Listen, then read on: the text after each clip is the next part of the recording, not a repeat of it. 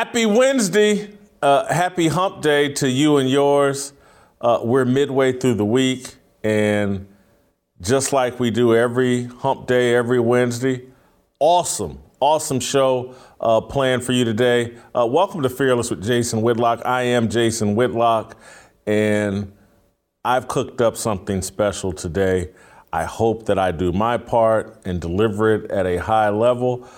We really just got one topic today that we're going to talk with TJ Moe first about, and then we're going to talk with Pastor Anthony and Pastor Bobby during Tennessee Harmony about this exact same topic. I'm going to spend the next 15, 20 minutes, maybe 30, unpacking this topic. It's, let's just hope I don't blow it. If I do my job, you guys are in for a tremendous hour-long show. So buckle up, call your friends, tell your friends and family, tell your kids, Daddy, Mommy, it's going to be busy here for the next hour. Jason Whitlock has started a fire, and I'm going to watch and see how far this blaze goes and see who gets burned down and who gets made new by this fire that Jason Whitlock has started. All right, so if you haven't already, make sure you hit that subscribe. Make sure you're hitting the likes. Make sure you're putting a comment in at the bottom of our YouTube page, youtube.com/Jason Whitlock. If you're listening over Apple or wherever podcasts are, give me that 5-star review. Leave a comment. I read them all. I love your comments at the end of your Apple reviews. I get insight, information, suggestions, what we're doing well, what we need to improve on when you guys leave me those messages. And so get ready today. You're just going to be like, oh my God, this show's incredible. Why can't it be like Wednesday, March 16th every day? All right, so let's get rolling. In pursuit of personal glory and wealth, American men have taken the role of Dr. Jack Kevorkian. You remember Dr. Jack, the doctor of death? Yeah. We're assisting in our own death, undermining our role as leaders, shirking our responsibility to shepherd God's garden. We've embraced the diversity, inclusion, and equity religion favored by women, the LGBTQ community, and race idolaters. This carefully constructed coalition of Marxists are the foot soldiers of global elites. They evangelize and communicate through Silicon Valley's social media apps. The fundamental tenet and organizing principle of DIE is that Christian men are the bane of society and the obstacle stopping women, the gender confused, and people of color from realizing their American dream. The goal of DIE is to kill Christian men and dislodge masculine traditional men from American power. We, men, are collaborating with our enemies. We pat ourselves on the back and bask in glory every time we weaken our grip on leadership. Tuesday, Michigan football coach Jim Harbaugh celebrated his history-making decision to add a female graduate assistant coach to his coaching staff. With the selection of Mimi Bolden-Morris, Michigan became the first school in Big Ten history to name a woman to its coaching staff. Bolden-Morris just finished her college basketball career. She was the starting point guard on the Georgetown basketball team this past season. Starting in June, she will work with Michigan's quarterbacks. Harbaugh fired off this self-congratulatory statement through the Michigan Sports Information Department. Quote, I have always believed in providing opportunities for individuals who are passionate about football. And Mimi is someone who has shown that drive to become a football coach.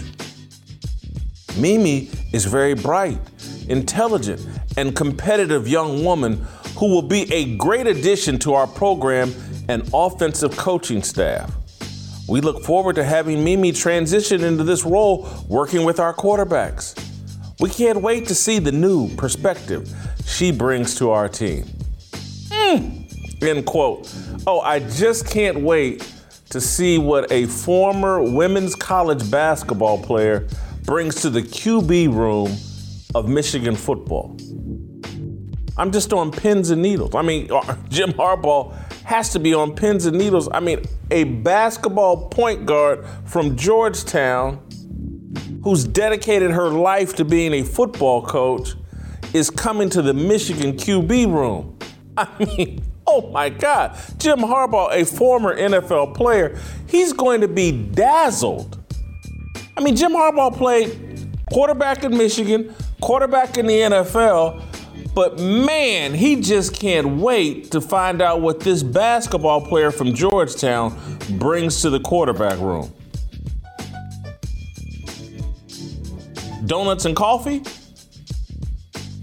I mean, what is she going to bring to, and I know Jim Harbaugh's not in the quarterback room because he's the head coach, but I'm surely they have a quarterback's coach. Surely they have offensive coaches that played football and actually did spend their lives preparing to be football coaches.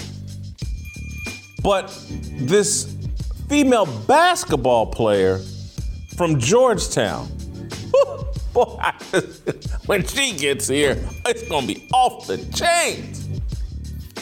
Harbaugh is following the trend established by the NFL. Last season, the NFL employed a dozen female coaches. Diversity, inclusion, and equity are now the highest priorities in sports, particularly football. We used to use sports as a meritocratic platform to develop leaders. The meritocracy aspect has been eliminated so that sports can serve America's new religion, DIE. Do we think Bolden Morris's drive to coach football supersedes the thousands of boys and men who play the game? I'm a bit suspicious. I think her and Harbaugh's desire to build their individual brands by any means necessary supersedes most people's. Corporate media is obsessed with forced diversity. Harbaugh and Bolden Morris are seizing an opportunity to capitalize on that obsession. Hiring a female football coach is the new Ice Bucket Challenge. Ohio State will soon counter by naming a female soccer player a special teams coach. Michigan State will scout for grad assistants at softball practice. If Rutgers is smart and honest, it will nab its female assistant coach from Tony Soprano's Bada Bing Club. But Harbaugh was first. He made history. And Bolden Morris issued her own statement on Michigan letterhead. She was part of the release. Here's what she had to say. It speaks volumes to the efforts that Coach Harbaugh has made to create an environment of inclusion. These opportunities have been an anomaly for a black woman until recently. See, there it is. The race card, played to ward off criticism of Harbaugh's publicity stunt, played so the public is blinded to the real agenda. A college football coach's job is to mold men, not create an inclusive environment that meets the diversity standards of the DIE religion. See, you see that game they play? Let's play the race card, because if you object, or if you raise it like, hold on, is this the most qualified person? Is this really a sound football decision? So they played the race card preemptively so that anybody that raises their hand and questions the sanity of this, the rightfulness of this, oh, well, they're just racist or they're sellouts. They don't believe in black progress. So that's why Bolden Morris, just played the race card. Shut up. Don't anybody in the mainstream media question this. Don't anybody go on a YouTube channel. Don't anybody go on ESPN and say, what are we doing here? How is the basketball point guard at Georgetown the most qualified person to get a graduate assistant football job at Michigan working in the quarterback room. Someone make this make sense. Well, they don't have to make it make sense because it's now been packaged as racial inclusion. The agenda isn't racial inclusion. The agenda is dislodging men from places of leadership. Football has been a training ground for male leaders for about 100 years. Football, again, just because social media is simple-minded doesn't mean you have to be simple-minded. But there is a profile of American leadership, who runs companies, who becomes CEOs, going through the football process builds leaders. And a lot of the people leading companies, leading corporations, leading anything, played football, and they learned their leadership skills by participating and playing in football. And since women can't really play football, the DIE gods have come up with a solution. We're going to install them into coaching positions. And we're going to take young women like Bolden Morris, install them in key critical coaching positions. We're going to displace young men from those opportunities to create room for Bolden Morris. And we're going to label it progress, and anybody who is against it is sexist and or racist.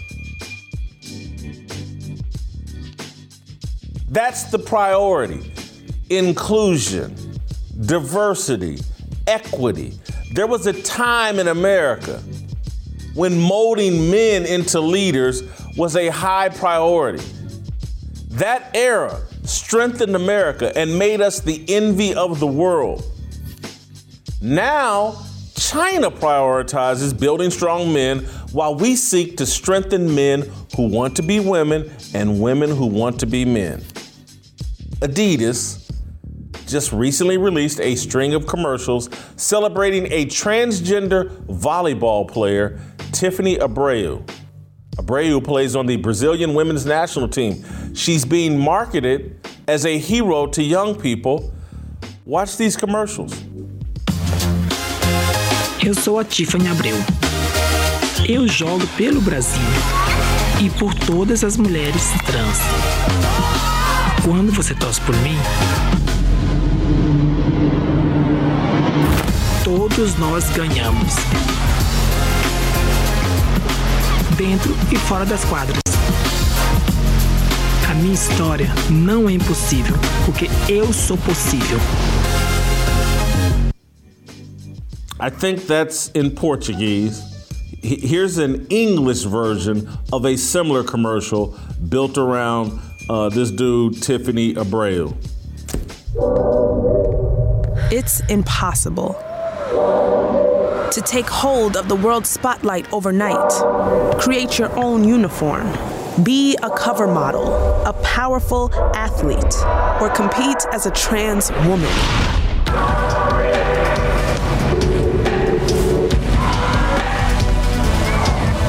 Impossible? No, I'm possible. Look, what's going on here is completely obvious. We are normalizing and have normalized the rejection of manhood. It started with Caitlyn Jenner receiving an ESPN award as the most courageous athlete in 2015, nearly 40 years after he won a gold medal at the 1976 Montreal Olympics.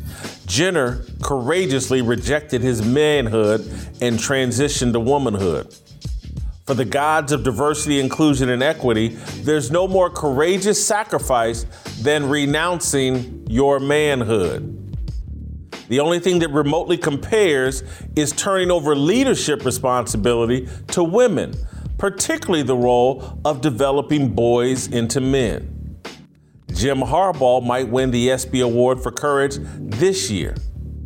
Or maybe it will be Apple CEO Tim Cook. This week, Apple released a new series of emojis that included pregnant men. Let me break some news to you. Men can't get pregnant. Caitlyn Jenner and Tiffany Abreu can have $100 million in surgery and they'll still never carry a baby. Despite their best efforts, the gods of DIE cannot overrule God's design. Tim Cook controls the App Store, not biology. Cook is a don in the BLM LGBTQ+ alphabet mafia.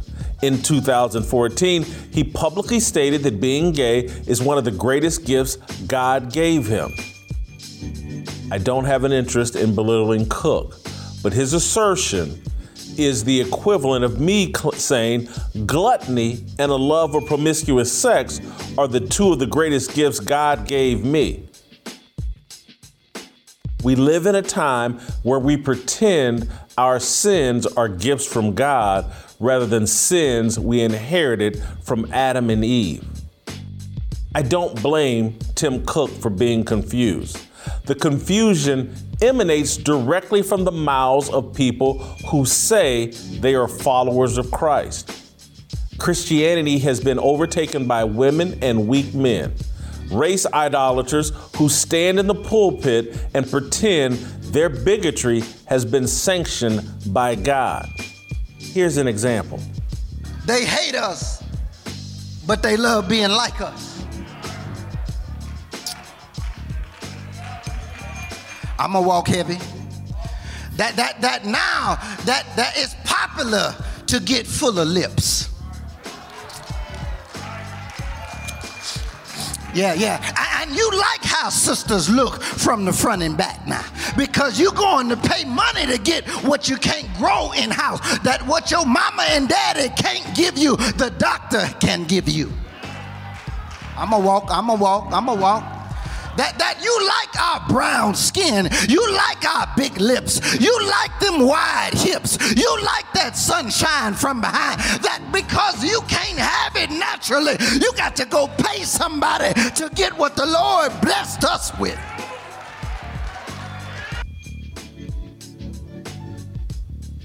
I'm gonna walk heavy.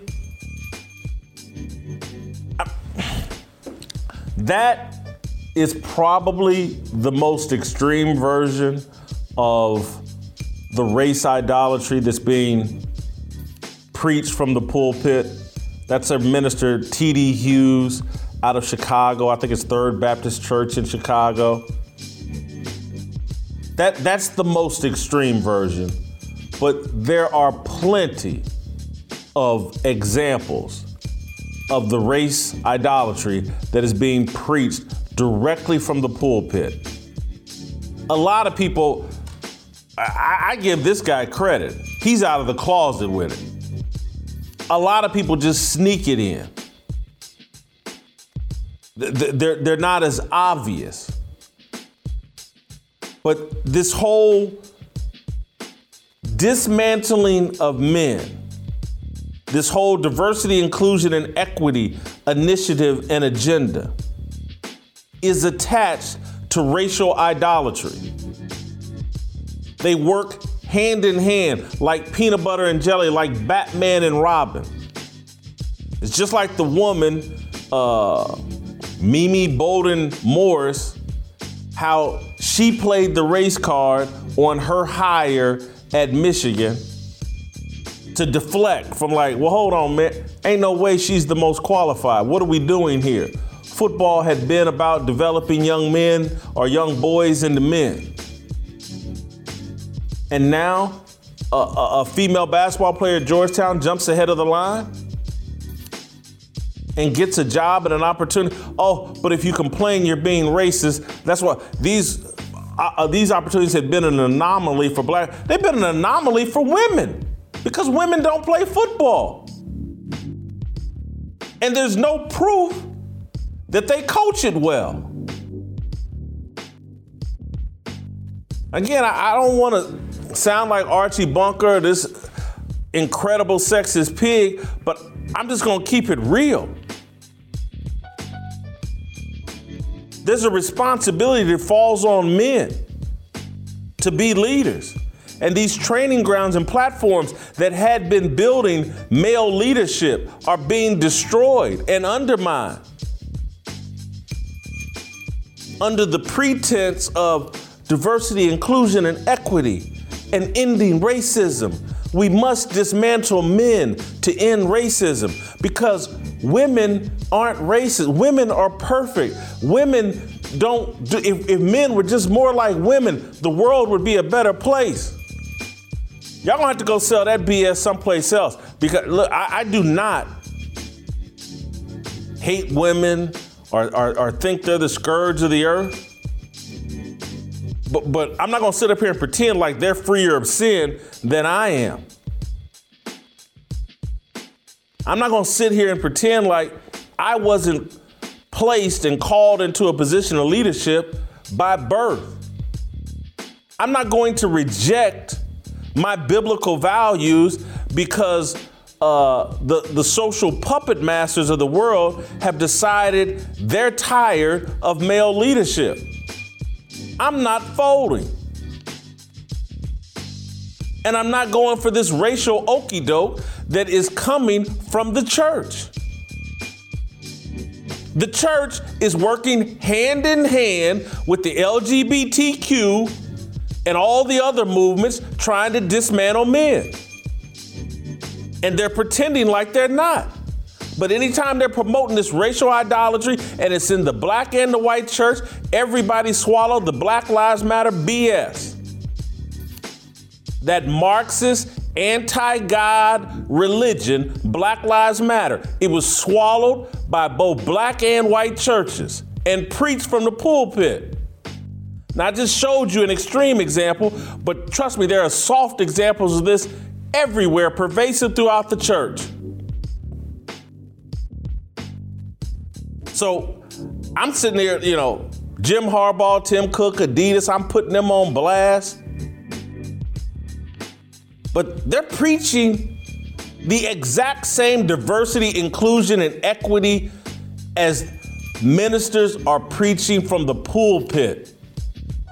It's the same Bible. The real doctors of death are in the pulpit. Jim Harbaugh, Tim Cook, they're just following along. Tim Cook is out here shouting that being gay is the greatest gift God gave him. Trust me, some minister told him that. Some minister sanctioned that belief. That's why he was bold enough to say it publicly.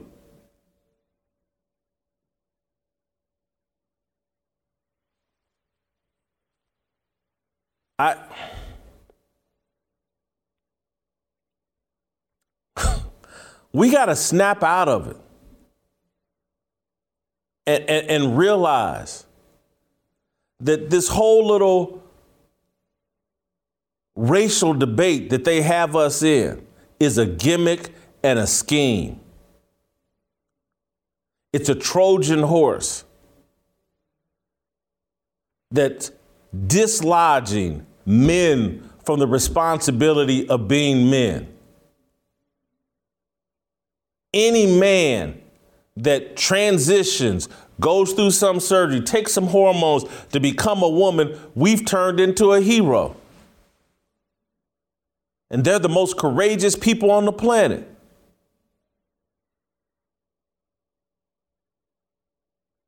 And many of us that call ourselves believers have co-signed this madness. I've talked to so many friends that have belonged to the same church for years and have watched their ministers over the last 20 years pivot on a dime from preaching what was in the actual Bible about sexuality to now never touching that and constantly talking about being inclusive, constantly talking about equity, constantly talking about diversity. They've changed their language and their message to fit the times.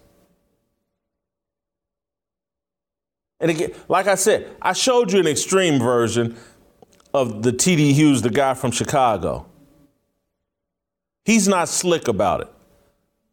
But most of these ministers are very slick about injecting this garbage into the gospel. They live in fear of their congregation. They live in fear of being outside social media popularity. They don't want the heat of standing on the word.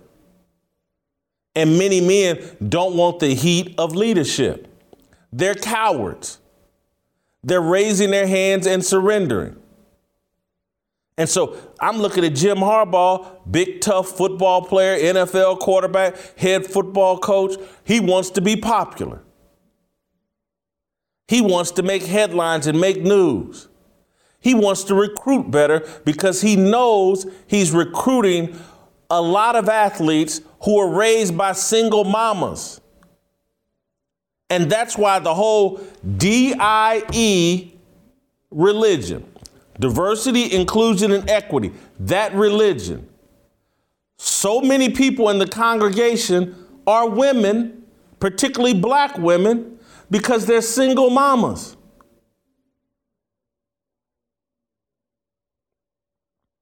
And Jim Harbaugh knows exactly who he's speaking to. Single mamas raising these athletes that he wants to recruit. And so he wants to be able to go in to their homes and see this black girl I gave this job coaching with us. Love black women. I'm not racist. I'm empowering black women. I got Mimi Morris right off the basketball court and installed her as a coach in our quarterback's room. I'm the perfect coach to help you further emasculate your black son. I'm doing it on my coaching staff, just like you doing it in this home. Send your son to me, and I will make damn sure he only answers to the black woman or the white man. That's his recruiting speech, and it's going to work. Jim Harbaugh wants to keep collecting them checks and winning football games by any means necessary. And that means if half his coaching staff needs to be women, he'll do it by the end of this decade. They'll just keep adding coaches to that staff. They were not going to subtract it. They'll just keep adding coaches to that staff till half of them are women.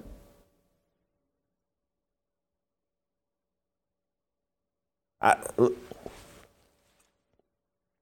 apologize and hope that I'm being heard properly.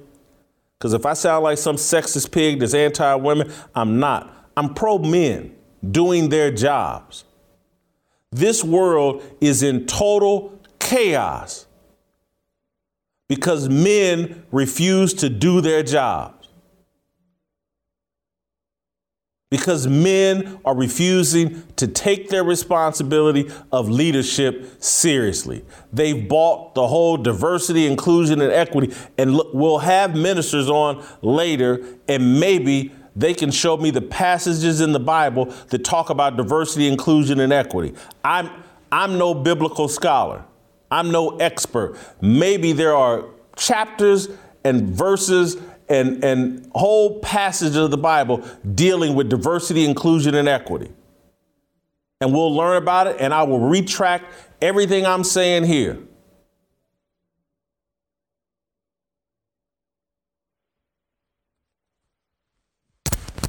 I'm going to tell you about our friends at ExpressVPN, then TJ Moe's going to join me. Have you ever stopped to wonder why internet access is so much cheaper these days? It's because the internet service providers aren't just making money off subscription fees. They're also making money from spying on your internet activity and selling your history and data to big tech companies. So what's the best way to make sure that 100% of your data is encrypted? You guessed it, ExpressVPN. ExpressVPN creates a secure tunnel between all your devices and the internet so that everything you do online is encrypted. And it's not just for your phone or computer. ExpressVPN works on all your devices, your tablets, smart TVs, even your router, so your entire family can always stay protected. Right now, go to expressvpn.com/fearless to get 3 extra months of protection for free. Your data is your business. Protect it at expressvpn.com/fearless. That's Express, EXPRESSVPN.com/fearless to learn more. All right, TJ Moe. Next.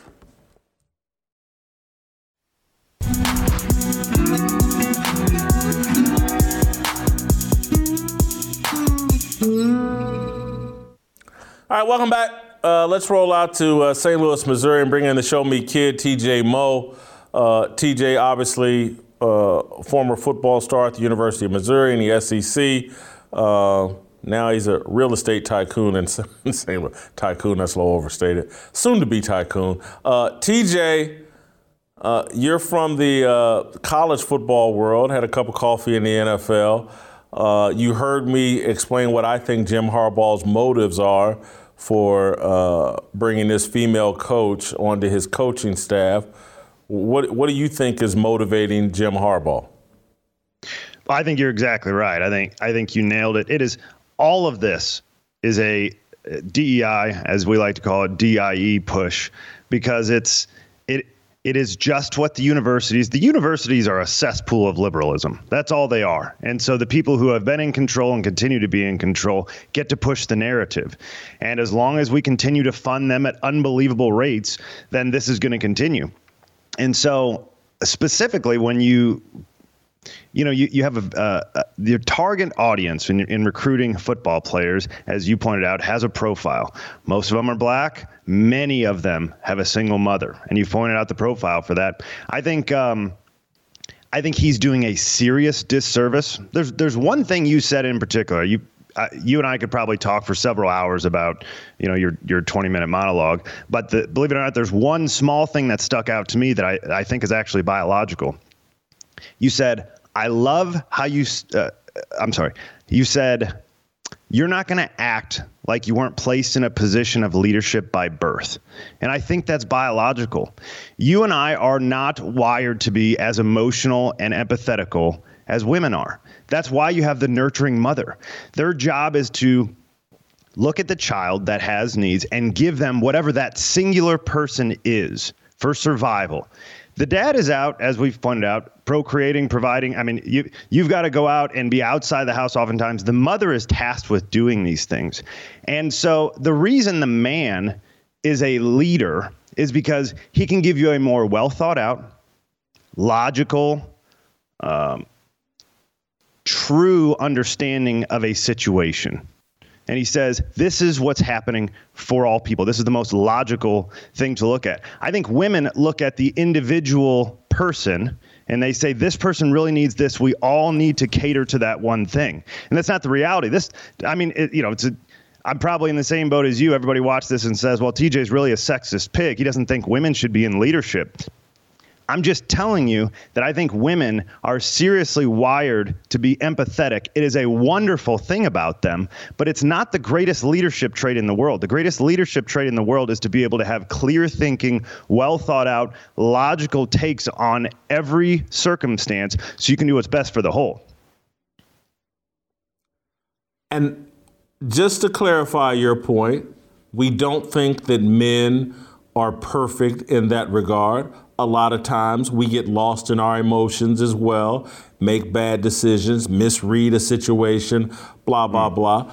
But we're wired, if acting properly, to do that. If acting properly and working in balance with a woman where she's more empathetic, you're more cold and rational, that's how you become one. And act as one in both interest as one. We've now turned everything into an individual pursuit, and we're not interested in complimenting each other. We're interested in seizing power from each other and control from each other. And so I look at Jim Harbaugh. He has no greater purpose in life than winning games by any means necessary. And so if he has to bring on a full staff of female coaches, he'll do that at some point because he believes, I'll have enough male coaches to actually coach these guys. Okay. I just need to make sure I have all the enticement. TJ, I'm going to ask you a very real question. And I know you have been more committed in your Christian journey earlier in life than I was. And so our college football experiences may have been a little different, and the things that I saw and the friends that I ran around and a lot of the activity that we were involved in would lead me to believe this situation he's dropping this young lady into could be very volatile. I mean, very volatile and spin out of control in a way that could be embarrassing for Michigan. You put a 22, 23-year-old relatively or attractive female into a football locker room in a coaching position, because again, I know some women that work in the video, on the media side of football programs and all that, but you drop this woman into this environment with a bunch of other young boys, and I'm just going to say something just very real. I don't know if I have time to fully unpack it, but there's a profile of female athletes as well. And if you talk to any coach and have a real honest conversation with coaches at the high school or collegiate level, female athletes' approach to sex is very similar to male athletes' approach to sex. And both groups are very promiscuous.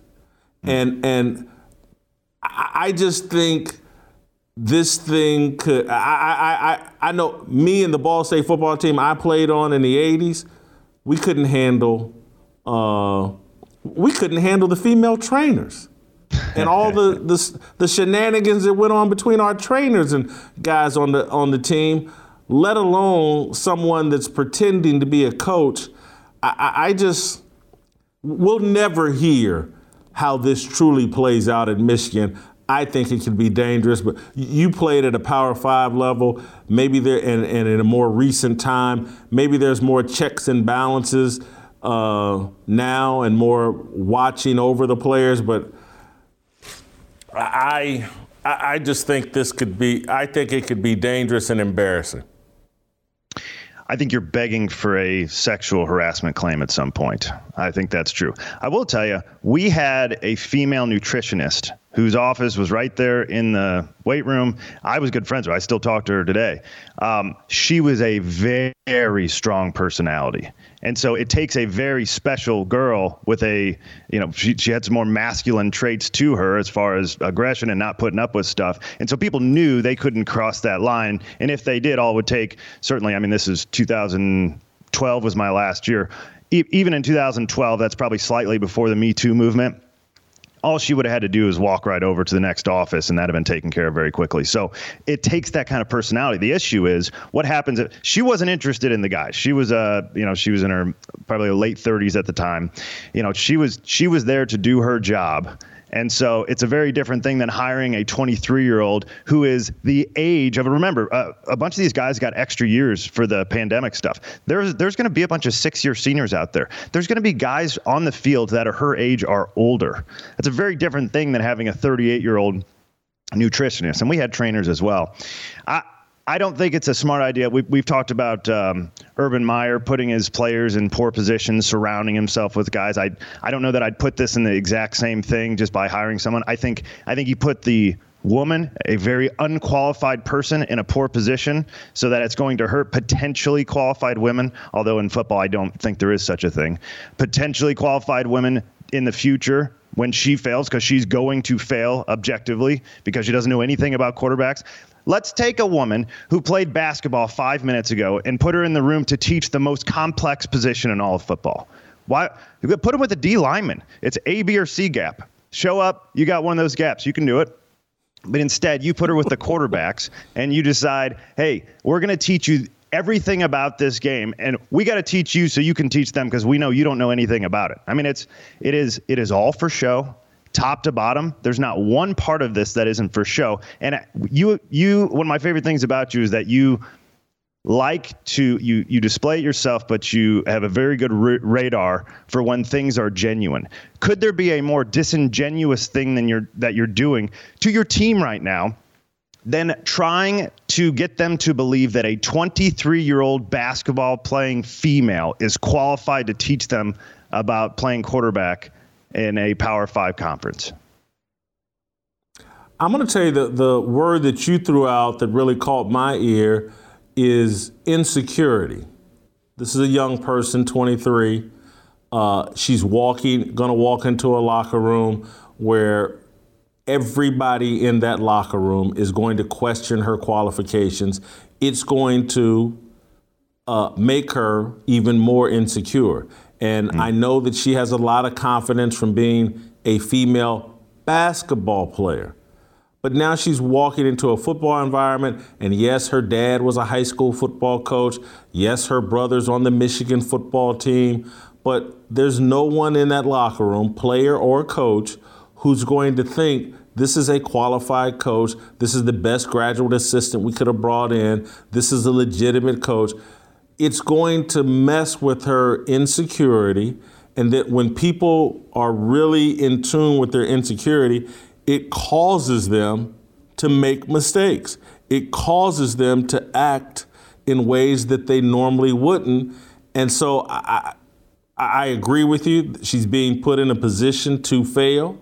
And look, maybe Michigan football team, and I used to live in Ann Arbor, covered the Michigan football team and basketball team for years in the 1990s. Maybe it's so liberal, maybe it's so woke that this Michigan locker room will be unlike anything that I've ever experienced. 100 guys, age 18 to 23 or 24, who are all well behaved and will never say a foul word, never say what they really think. Maybe college has just changed. I just know the world that I used to live in at that age, there's going to be some stuff said that shouldn't be said. There's going to be some honest comments that will, again, undermine her confidence and security. But it's Michigan and Jim Harbaugh have won the day on the recruiting trail. Didn't he go spend the night in someone's backyard or camping in a tree or something? I mean, there's nothing he won't do for attention and to try to catch Nick Saban and the SEC. And this is just another stunt. I do think because of this diversity, inclusion, and equity religion we have going on in America, I think other schools are going to go down this path. I think by next year, half the Power 5 schools will have some sort of ceremonial female coach. I hope that's not true, because there is something to, we've decided that inclusion is the greatest thing in the world. And I've spent a lot of time thinking about this. Exclusion is actually a good thing. If you say you get to go into an exclusive club, you're in an exclusive club. There's only a couple other people that have ever done that. Do you want to have an inclusive marriage? Should you have 35 people in your marriage? Is that a good thing? You want to have an exclusive marriage with just you and your wife. The football locker room is an exclusive place where that you can tell jokes that you can't say out in the public that aren't going to be tweeted out. We were not allowed to tweet anything. Twitter came around, I think, 2007, and so it was around during my existence. We weren't allowed to tweet anything that coaches said or that players said or that happened in the locker room. We couldn't take videos. Coach Pinkel always took everything. If we did, we got in big trouble for having even a video of something that happened in the locker room. You weren't allowed to do it. The idea was we have this exclusive, insular place where it's your family that you can trust what's going on. And so you can say something borderline to your buddy that you know is not going to get out and is going to be all over the media. And you can make jokes you wouldn't make elsewhere. And you guys can make mistakes and grow and learn as you're supposed to as 18-year-old men and it not be public knowledge. But you put a woman in there, suddenly Title IX's involved, suddenly there's investigations, just making sure she's a woman. She needs to be treated a certain way. So it's no longer this exclusive club where you just got 18 to 22-year-old men and you have coaches that went through this prior to it, know what 18 to 22-year-old men act like, the things that they've been through, and how to move them forward to become better men. That's what this was. And now you start injecting women into it, and now your learning process actually has consequences. It's a very bad thing. Big picture. My overall thesis that like men are collaborating with people who are trying to undermine male leadership, undermine the patriarchy, that we're basically committing assisted suicide and we're all actually Jack Kevorkian. And I tie it to obviously with what Harbaugh is doing, what Adidas is doing, promoting men who become women and compete against women in sports, to Apple coming out with these male pregnant emojis. Am I making too much of what we as men are doing to undermine ourselves? Not at all. And you may have to cut me off here because I have a few thoughts on this. So if we don't have time, you just tell me to shut up. But no, we got plenty of time. Go ahead. All right. I think we have been told and we have decided it's okay to skirt all responsibility. And when that happens, you largely cease to exist. Because if nobody relies on you for anything on a day-to-day, practical basis, why do you matter?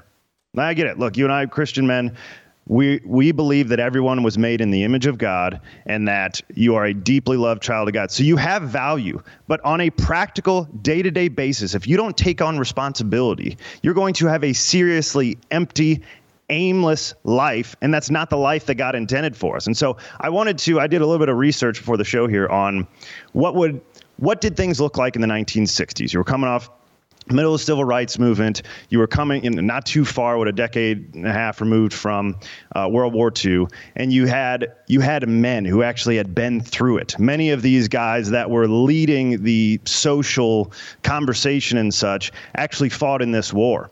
And so what I was trying to figure out, what were those guys like compared to what we're doing right now? Because there's no way we are anything like them. So one thing I was trying to figure out, single family homes. Okay, you talked about mothers. And right now, we have the highest. We are abandoning our children at a record number, not just in America, but in the entire world.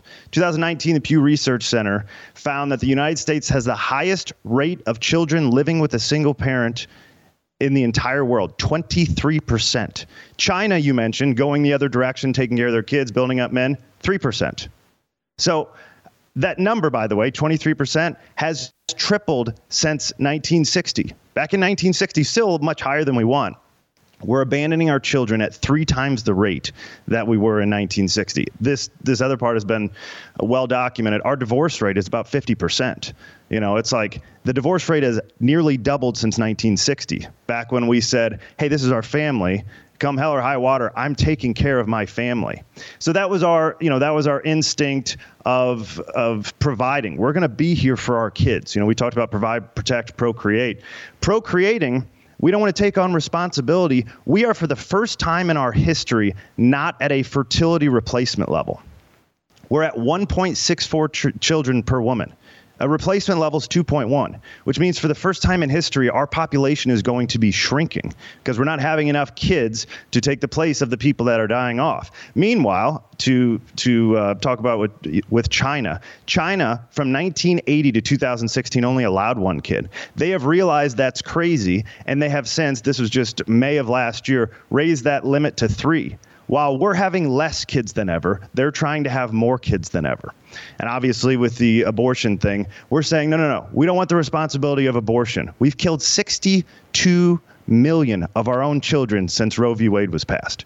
So it's like every time there's an opportunity to skirt responsibility, we do it. We don't protect our family like we used to. I mean, I'm just going through what we talked about back in January. There are several shortfalls. There was a poll that was conducted just a few days ago by Quinnipiac. It said, hey, Ukraine's being invaded right now. They're at their country. The people, their houses are being invaded. Would you stay and fight like they're doing, or would you flee the country? This is stunning to me. Only 55% of the people in this poll said they would stick around and fight. Further disheartening, Americans ages 18 to 34, my age group, the most physically capable, the people obviously that should be showing up and fighting, only 45% said they would remain. So the least likely to stay and fight are the youngest, most capable. Comparatively, the people that were born in the 60s and 70s, the 50 to 64 age group, 66% of them wanted to. So you have people that forget any responsibility whatsoever. Now I'll just go live over here. Now I don't need to protect my family. And the last one, obviously, as you've brought up in your monologue, the most glaring example of our lack of responsibility in protecting our children is this transgender issue. We have men letting their 5-year-old boys, who you're supposed to be training up to be legitimate men in what is a cruel, harsh world, and you're telling them, hey, if you feel like a woman, it's all good, man. I'll get you some high heels, a dress, some lipstick. We'll get you some hormone treatment. You'll be a woman before you know it. And that is a transition that will give them a 40% chance of trying to commit suicide at some point in their life. And you're encouraging it. These are the young men of the future that we're confusing and telling them. Forget, men are cowards now. What are the men that we're training going to be like when they get up and they're expected to lead?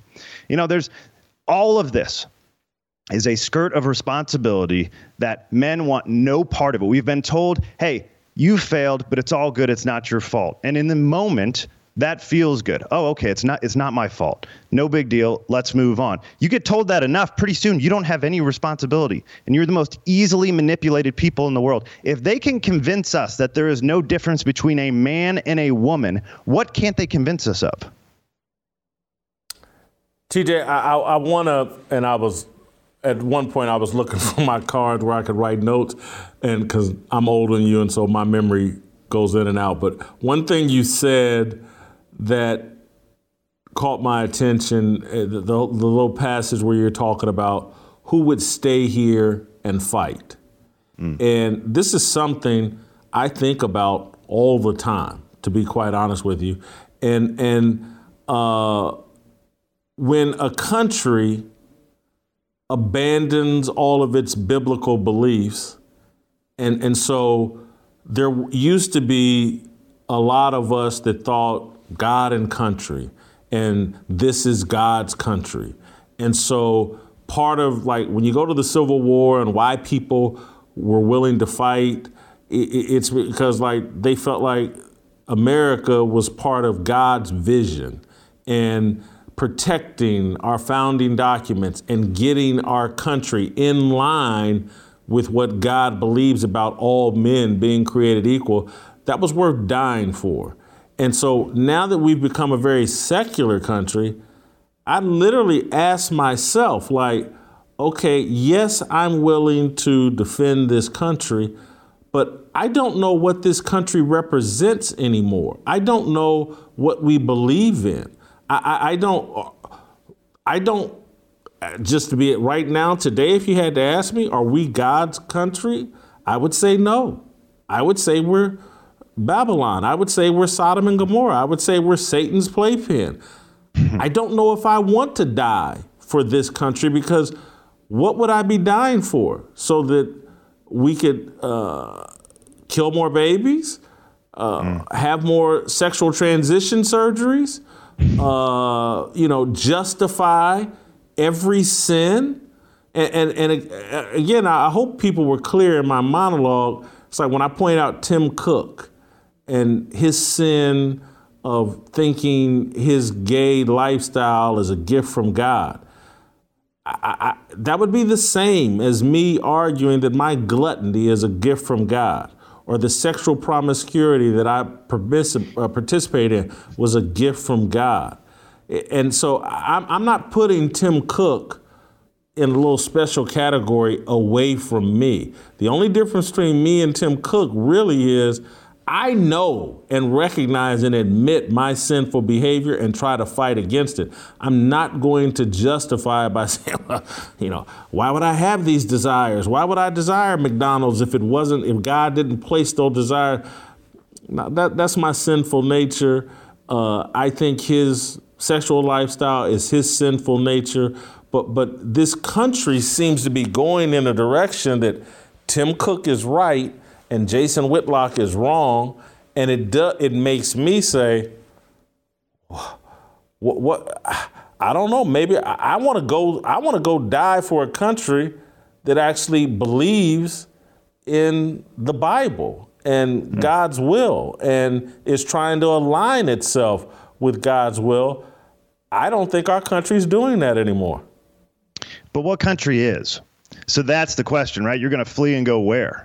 Who do you want to die for? You've got to die for something, and it's your own personal beliefs. And this is why that poll was split up, Republicans to Democrats. 68% of Republicans said they would die for this country. Only 52% of Democrats said they would do it. And so the Republicans tend to be more religious, tend to believe in the Constitution, tend to believe in the greatness of America, and are willing to die for that. And I don't find it, I'm 31 years old. You and I talk about, I don't have the same life experience as many other people, and maybe I'm naive. I die for my beliefs and what this country can provide for me and what I think is possible. I don't care what some idiots on Twitter believe. And I don't care who gets to decide what this country represents. I get to decide what I represent, and I'm a part of this country. And so are you, and we at this point have a platform. And so I don't care what Joe Biden thinks. I care that the founders created the most durable constitution that has ever created. Most constitutions, you go look at the history of these other countries, there'll be a document that lasts 4 years, 10 years, 20 years tops.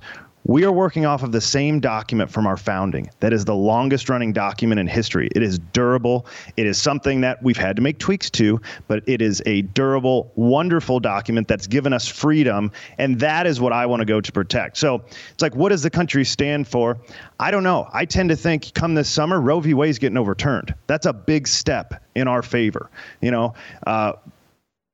you listen to the hearings, Kavanaugh was actually the guy who came forward and said he made some interesting, not to get into it right now, but made some interesting things. He was the guy that I was worried about that would cross over with Roberts. I actually think Kavanaugh is on the side of pro-life, and I think that's likely to be overturned, saving the lives of millions of babies. And so I am happy to die for a country that I have the ability to fight to continue to make it a better place. Then where am I going to go? Russia?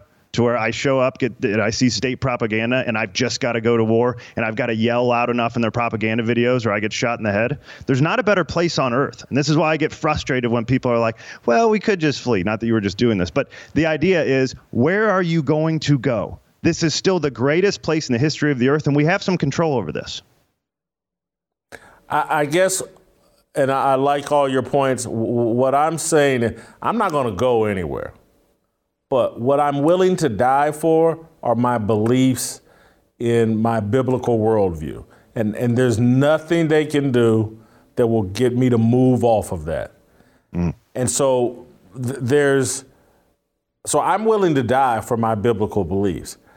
I guess I'm just at a cross, because for many years, my brother was in the military, my dad was in the military, my uncles were in the military, and I get it and support that and have regrets that I was never in the military, because there was a time when I could say unequivocally, I'll die for this country. I'm so perplexed by this country now that it's harder for me to say that, because I just can't figure out what direction.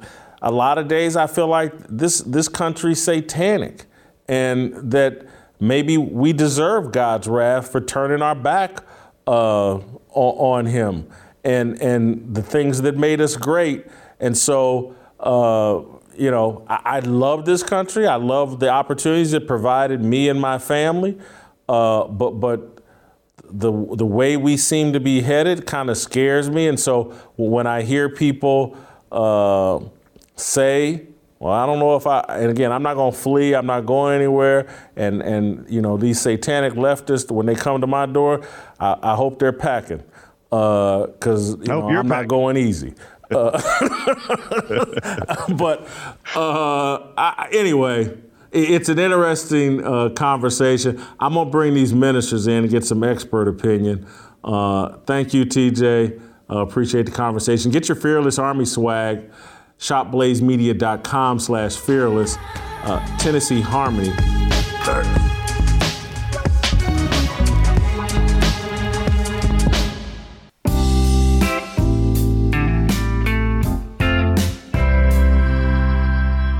All right, welcome back.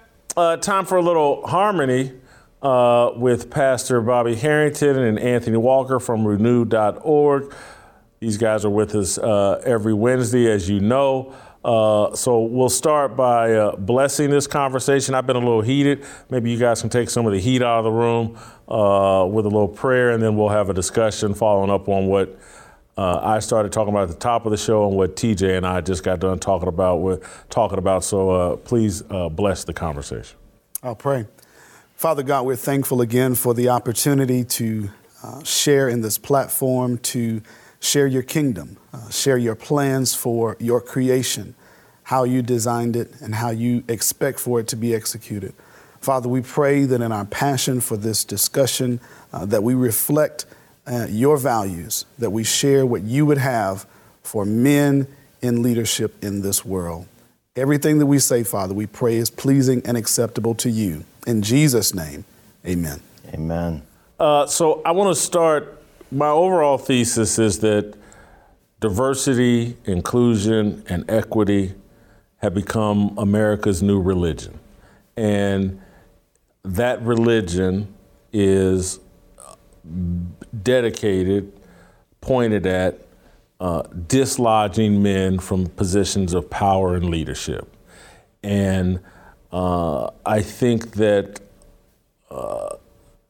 the LGBTQ, women who are feminists, and the racial social justice warriors are all in alignment with this Marxist coalition and so a lot of it for black people becomes very confusing because we've been brainwashed into believing undermining, dismantling white men is in the best interest of black people. And so that's a lot of the packaging, and anybody that's like, well, hold on, male leadership, and I'm not for dismantling that. I think that's God's order, but if people that say, oh, well, you're protecting white supremacy or what, no, I'm protecting God's order.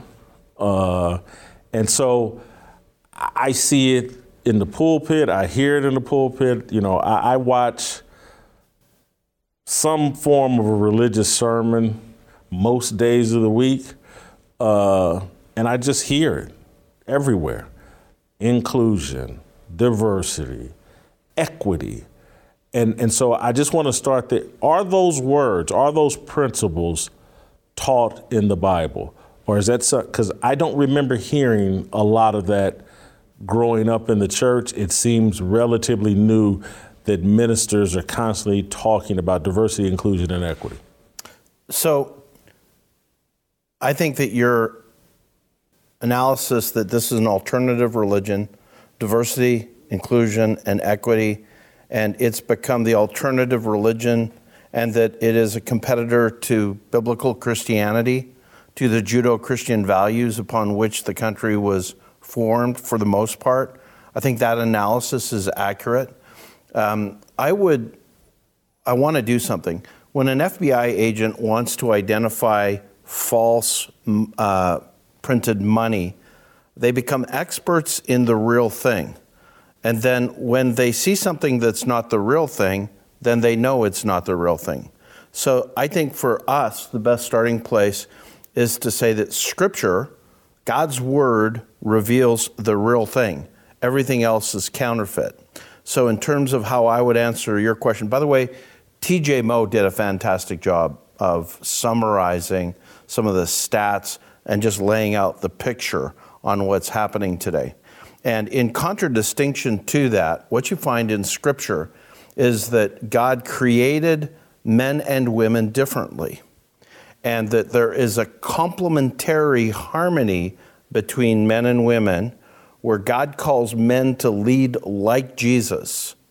And there is an inclusion in Christ for men and women and people from all races. So that when the Bible defines inclusion, it's we are included in Christ, where God calls us back to the created order, and the created order has men leading their wives and their families in the way of Jesus, and it's a unique role. And in addition to that, when it comes to diversity, we're all one in Christ, so that racial and gender differences, they're all secondary to the fact that we have unity in the most important thing you can ever have unity in, and that is our identity in Christ and our eternal destiny together as equal brothers and sisters in Christ. And the Bible has equality with complementarity, which acknowledges the differences and male leadership in the midst of those differences. He hit it very well. As he pointed out, God did make us male and female differently. We all have kind of different cultures and things all around the world. But all of that, as he pointed out, is inclusive in the gospel of Christ. Everybody, he says, whoever obeys the gospel is in Christ. So that's everybody. You all have an opportunity to be in Christ. And in Christ, everybody is treated equally. In Christ, everybody will be judged equally based on sin or their obedience to the gospel. So all of those things are included. Now, as it plays through, we've taken those words in culture to a different dynamic. And when we try to force that outside of God, we get some of the things that we get in culture today. Jason, I want to say this too. I really think that you're right in saying that these ideas, which we'll just go with the acronym DIE, diversity, inclusion, and equity, that ultimately it is from the father of lies, which is Satan, who wants to rob, kill, and destroy. It's a philosophy that is inconsistent with the way God made us as men and women. And to the extent that we adopt it, we're adopting something that we are not wired for, and it is only going to lead to difficulties, and it's going to ruin the harmony that God created between men and women and between races, because it's foreign Marxist ideas that are inconsistent with who God made us to be in Christ. So what do you all, I think we're probably all in agreement, but I would like for you all to elaborate. I point to just these symptoms like, well, here's Jim Harbaugh on football installing a female coach that's unqualified, and he's doing it for publicity. Here's Adidas putting out national commercials, a man that has surgery to become a woman is courageous, and look how heroic this man is. He's playing volleyball against women and destroying them. And then Apple, the App Store, we all got these phones, and now they're coming out with emojis with pregnant men. And so I just like all of this, I just tied those three things together, but we could spend all day pointing to things that are like saying like, don't be a man, or manhood is evil. And if you really want to be a better man, become more like a woman. That seems to be the message that's being hammered. It is totally the message. And let's look at some of the early statistics on as culture moves more and more that way. Well, one of the things we're seeing with Gen Z is that 20% of them now identify as gay, lesbian, or transgender. 1 in 5, basically 1 in 5 of people under 25 are now confused about their gender. Let's talk about young men and how young men in particular are not thriving. Women outnumber young men going to university, going to medical school, going to law school, working on PhDs.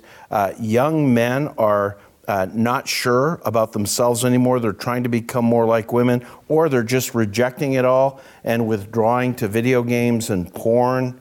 And there's a real crisis, for example, with competent young women who can't find very many competent young men, because we've told these young men, don't try to be unique as a man, try to somehow be transgender or androgynous. And it's wreaking havoc that we're only starting to see the implications of. And it's just not God's best. God loves us. He doesn't want that for us, but we've rejected God in favor of these ideas. You know, I always go back to the beginning, because that is where we've taken this downward slope, and that is where I'm seeing our culture take the same downward slope. God tells Adam and Eve, do not eat from this particular tree. Do not do that. But then the next chapter, the scripture says in Genesis chapter 3, that Eve saw the tree. It looked good. It looked desirable for food. And so as the enemy begins to whisper to her, oh, these things won't happen that God said would happen, she eats it. And then she gives some to her husband with her, Adam. Now, Adam had the prime opportunity to stand up as a man and say, hold on, wait, who are you listening to? No, God said this. No, ma'am, we're not going to do that. We're going to obey the words of God. Put that down. Let's not do that. But Adam didn't stand up. And so when he doesn't stand up, all of this now enters in. Right now, we're in the same boat where if men don't stand up, I understand that society wants us to relate to our feelings, and society wants to say that gender is some construct and it's separate from your, plumbing and all this kind of stuff. That's what society, but what does God say? And then when we let society tell us what to do with our kids, we have we've already let society tell us what to do with ourselves, but now we let society tell us what to do with our kids. We're now letting society rule when all man has to do is stand up and say, no, not my family, not my marriage, not on my watch, not my kids, not on my watch. We're not going in that direction. And just that standing up sends a message.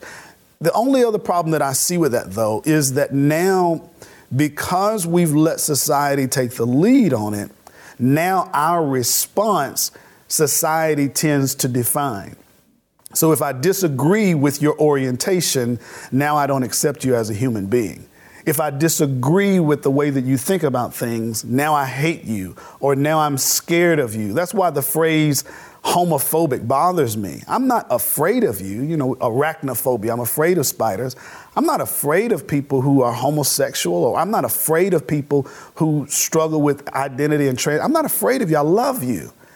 And as God loves us, sometimes God loves us so much, he tells us no to things that would cause us irreparable damage. So the fact that I stand up and say, let me tell you, I love you, but God loves you more, and God loves you best. And what God has for you is so much better. You're probably trying to fill a God-sized hole in your life, and you fill it with your own indulgences. Somebody else looks at you and you think that this is now it.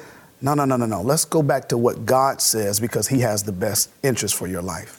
And so part of the conceit and how I conceptualize this show, and why, I talk about a fearless army, and why I have Tennessee Harmony every Wednesday, is I'm trying to get men to understand that we need to come into harmony as men, particularly in Christ, those of us that are believers. We have to come into harmony with each other and recognize that all of this created division, you can go back 100, 200 years, it's all created division, is all being done to unseat man from his role as leader. And I believe, you guys you're the experts, but I believe like the devil can't win unless he takes man completely out of his role. And the success I'm seeing the devil and people that want to end male leadership is they have those of us of different skin colors, particularly men, at odds with each other. And that's why I get on, it's very intentional why I sought out Anthony and Bobby.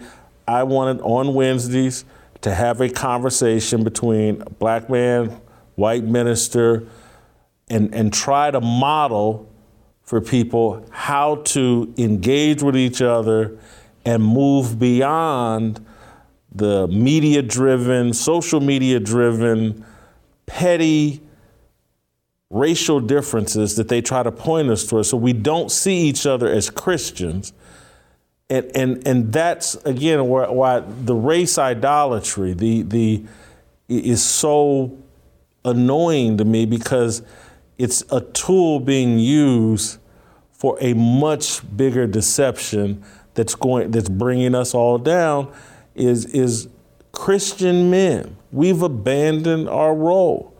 And this has been in America the last 60 years.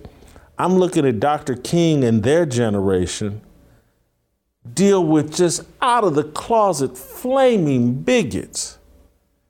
They could, as a Christian, Dr. King and that generation could deal with those guys, and we allegedly can't get along with people over microaggressions. Oh, he said boy, and I don't like to be called boy. It doesn't matter that he calls everybody in his family boy. He called me a boy, and I'm black, and he needs to be sensitive enough to know that when I hear the word boy, I melt and go into a puddle because a white man called me a boy. I'm that weak. And this man can't recognize my weakness. And so I look at us and compared to previous generations and the things that are preventing us from seeing the Christianity in each other and the Christ in each other, that Dr. King, even with these guys, water hoses and guns and bombs or whatever, he still knew that's the Son of God just like I am. And even though he's flawed and messed up, but we can't. And so I get the feminists and the women. That's as old as time, and people love power, and women want power. Hats off to them. I'm not gonna let them have it, but hats off to them. The LGBTQ crowd, I get it. They got a desire. It's no different than my gluttony. I got an unhealthy desire in me that, I've been struggling with for a long time. Get it? I get there. And so if we just take down man and all these godlike rules for man, I'll be free to be as fat as I want to be and have as much gay sex, I guess, as they want to have, and the world will be a better place. I get it. Those of us that are Christians, though, that can't see beyond race, I don't get it. I just don't get it at all, because we're Christians. We should know better. We should know that my sins are no better, no worse than your sins. And as a Christian, I'm working on my sins. I hope you're working on yours. I'm going to pray that you're working on yours. But just as men, we got to stand up and take responsibility for this chaos that we're unleashing on young people. I'm going to be dead and gone. And they will have legalized pedophilia for these kids behind me. And it drives me nuts. I just want to say amen to everything you're saying. So the vision in Scripture, in fact, we have a passage. Let me have it drawn up. It's Ephesians 5, and I just want to call it out because I think that we just need it. Ephesians 5:23.